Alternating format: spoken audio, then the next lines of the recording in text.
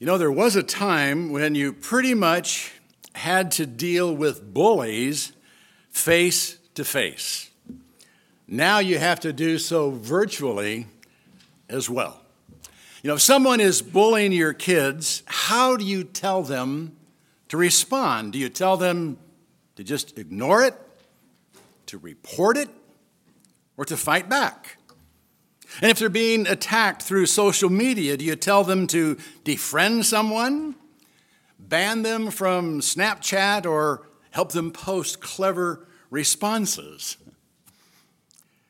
And bullying isn't just child's play. If a boss or a coworker says or does things that are inappropriate or distress you, how do you address it? Do you confront them? Report it to HR, or if it isn't physically damaging, just ignore it. How do we prepare our children for bullies? And how do we prepare ourselves for those who would oppress us and take advantage of us in life? And what about others who are being oppressed or taken advantage of? You know, nothing upsets us more than to see someone who is defenseless being oppressed. You know, we cheer when Snidely Whiplash gets his comeuppance or the A-Team goes into action. And there are times when the defenseless obviously need defending. In fact, Scripture makes it clear that we cannot ignore injustice. Now, there is admittedly a lot of confusion today on what constitutes injustice and how it should be addressed and by whom, but I think everyone agrees there are times when we must speak out. And there are times when legal, even military action is justified.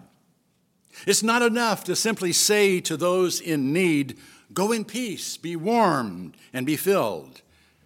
There are times when we must rise to the defense of others. But should we defend ourselves when we are being oppressed? And if we do, how far should we go?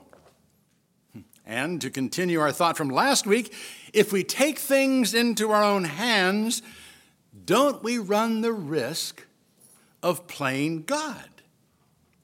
And I think what James has to say in our text for today will help us sort this out, because he has a word to both the oppressor and the oppressed. We move into the 5th chapter of James' letter. "Come now, you rich, weep and howl for your miseries which are coming upon you.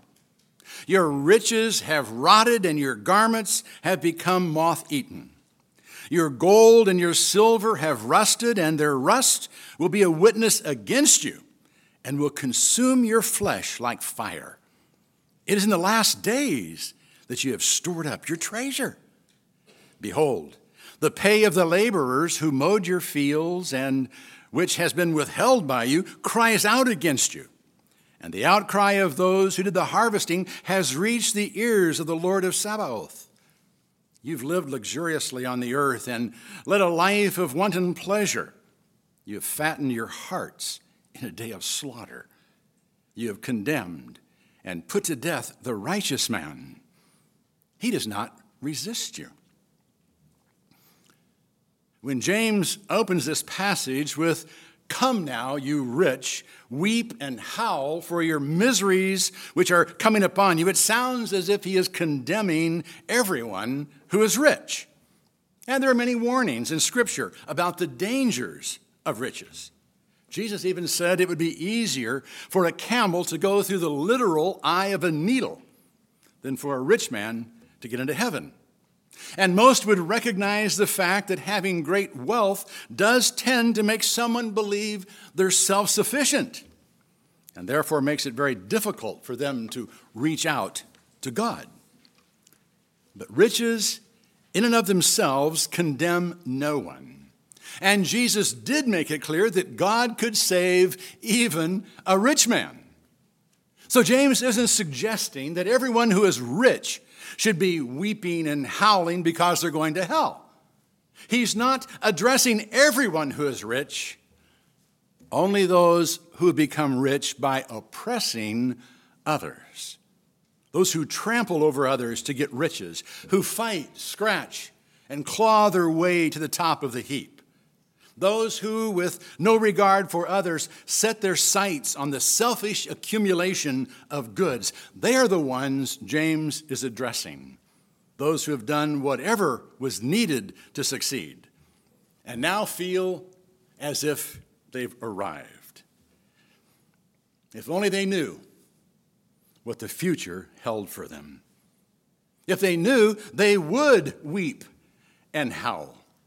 Their selfish accumulation of wealth is actually accumulating nothing for them but judgment. And their ill-gotten gains will be a witness against them on the day of judgment. If only they had eyes to see the true nature of things, it would serve as a warning against building a life around them. Perishable goods are just that. They're perishable. They rot. If grain and oil is hoarded too long, it becomes worthless. The finest cashmere sweater will be consigned to the rag bag if moths find it. And even the most durable of goods, silver and gold, tarnish and corrode over time. The perishable nature of things is intended to open our eyes to the temporary nature of life, and should motivate us to get our priorities right and to lay up treasure in heaven, not on earth. How sad then when decay and rust instead becomes pictures of our destruction. And how foolish to store up material witnesses against ourselves, especially in these last days. And make no mistake, we are in the last days. Judgment is coming. And it's closer than ever before. And when the Lord returns, he will examine our treasures and will know how we accumulated them. In fact, he knows now. And if we've cheated anyone or taken advantage of anyone, he's heard their cries. If we've withheld from someone what is due them, their outcry has reached the ears of the Lord of Sabaoth, the Lord of the heavenly hosts. The one who controls the angel armies knows what's been done, and he won't let anyone get away with it. Now, he may suspend judgment for a time in the hopes that the oppressor will repent, but he does not ignore injustice. Now, the biblical record makes it very clear that God has raised up physical deliverers in the past, and there's no reason to assume he won't do so today. Deliverers don't get direct marching orders from him like they once did, but he can certainly use individuals and governments to mete out justice and to accomplish his will on earth. And as Lord of Sabaoth, he certainly has at his disposal spiritual forces to address injustice and to bring judgment on those who oppress. And, of course, he may simply bring to a close the life of the oppressor. James paints that picture very vividly. Speaking to the oppressor, he declares, "You have lived luxuriously on the earth and led a life of wanton pleasure. You have fattened your hearts in a day of slaughter." A life of selfish luxury and pleasure only fatten a man's heart, like a pig being fattened for slaughter. The end will not be as expected. Unless we think James' word to the oppressor is not relevant to us, I would caution us all to think again. We may not see ourselves as oppressors, but if we cheat others out of what is rightfully theirs, or take advantage of someone's misfortune, or set our heart on accumulating things above all else, James is speaking to us. He concludes his word to the oppressor with these haunting words: "You've condemned and put to death the righteous man. He does not resist you." Now, this could be a reference to Jesus. He was certainly the righteous man who was condemned because of our sin, and he did not resist dying in our place. But it's most likely a reference to all the righteous men who have died at the hands of an oppressor. Either way, the point he's making is that the righteous man does not fight back when oppressed.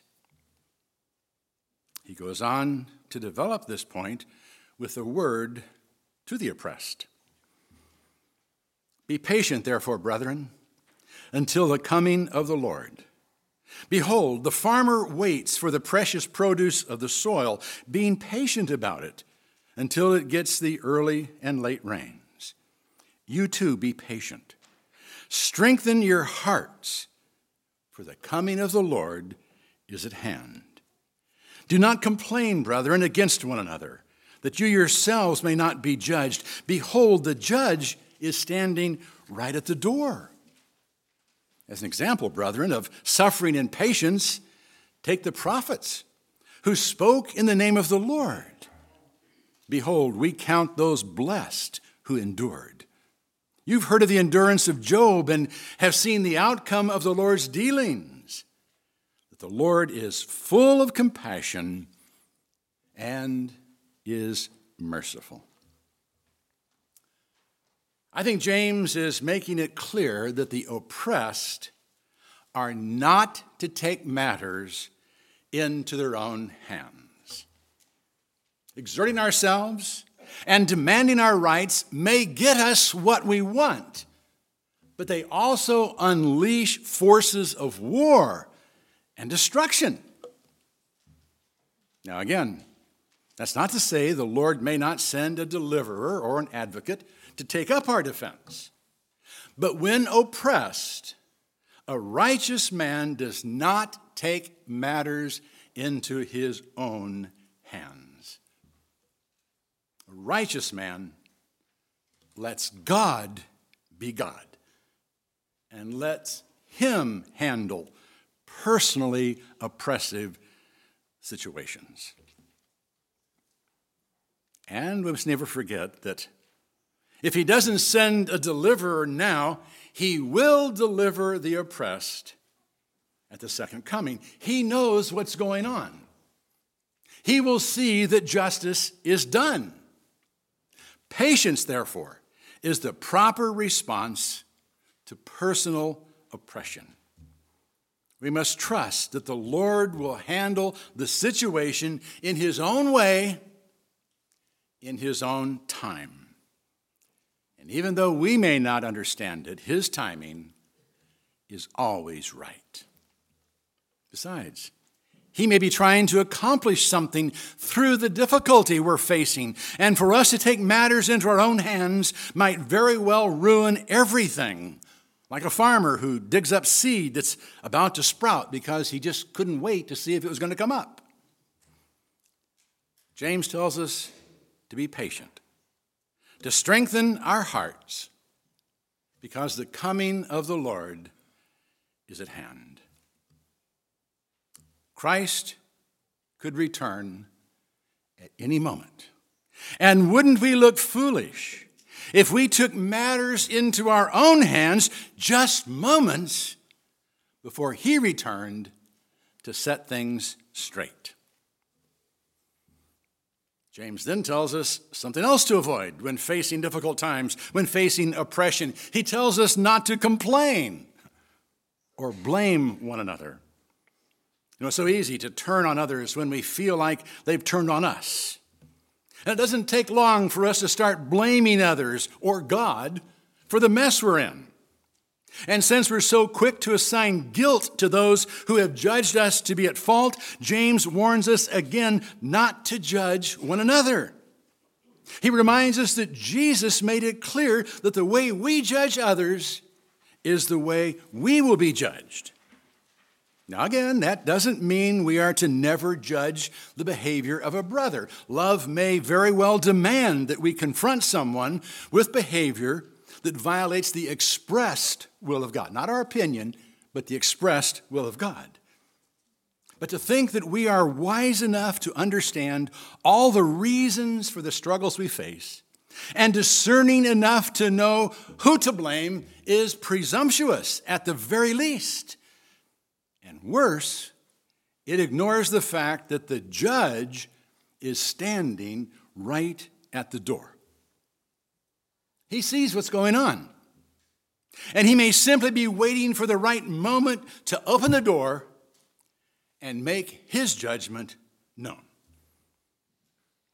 Or he may be allowing the oppression to take place because he has a reason for it. After all, suffering isn't always bad for us.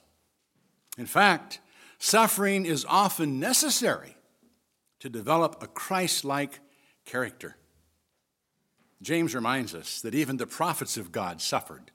And the writer of Hebrews detailed their suffering for us. In what we rightfully call the faith chapter, the 11th chapter, he tells us that the prophets experienced mockings and scourgings, chains and imprisonment.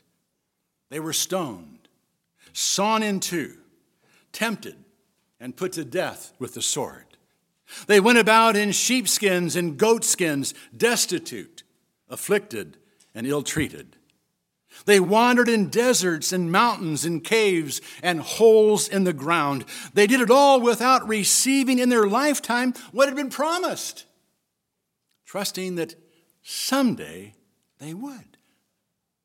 And James reminds us that we count them blessed because they endured. He then mentions the one who is universally recognized for enduring adversity. You know, Job lost everything. He lost his wealth, his family, and his health.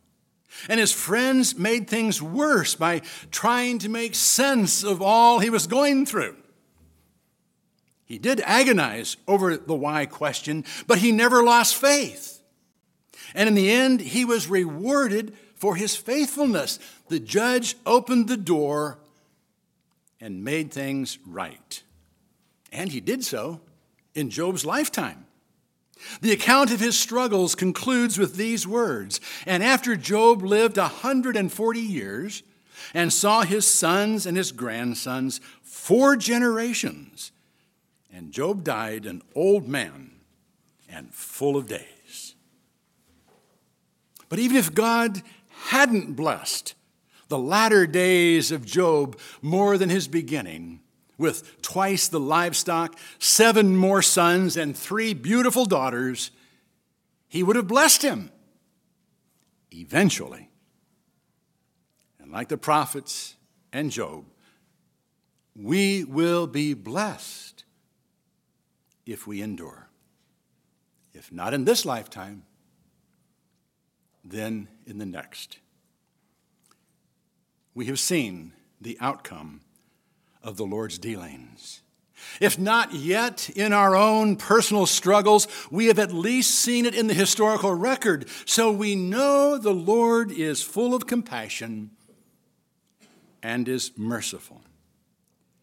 And he will right all wrongs. We have every assurance that justice will be done eventually. If not here, things will be made right when we get to heaven. In the face of adversity and oppression, we need to remind ourselves of that on a regular basis, and we need to teach it to our kids and model for them our confidence in it. Do we really believe God's in control? Are we willing to trust him to take care of the things that distress us? Or do we jump ahead of him and handle them ourselves. We may have to wait for oppression to cease and for oppressors to get their due, but it will be worth the wait. In fact, it'll be worth it all when we see Jesus. Amen? Let's remind ourselves of that on a daily basis and remind ourselves of that as we sing it even now. Let's stand.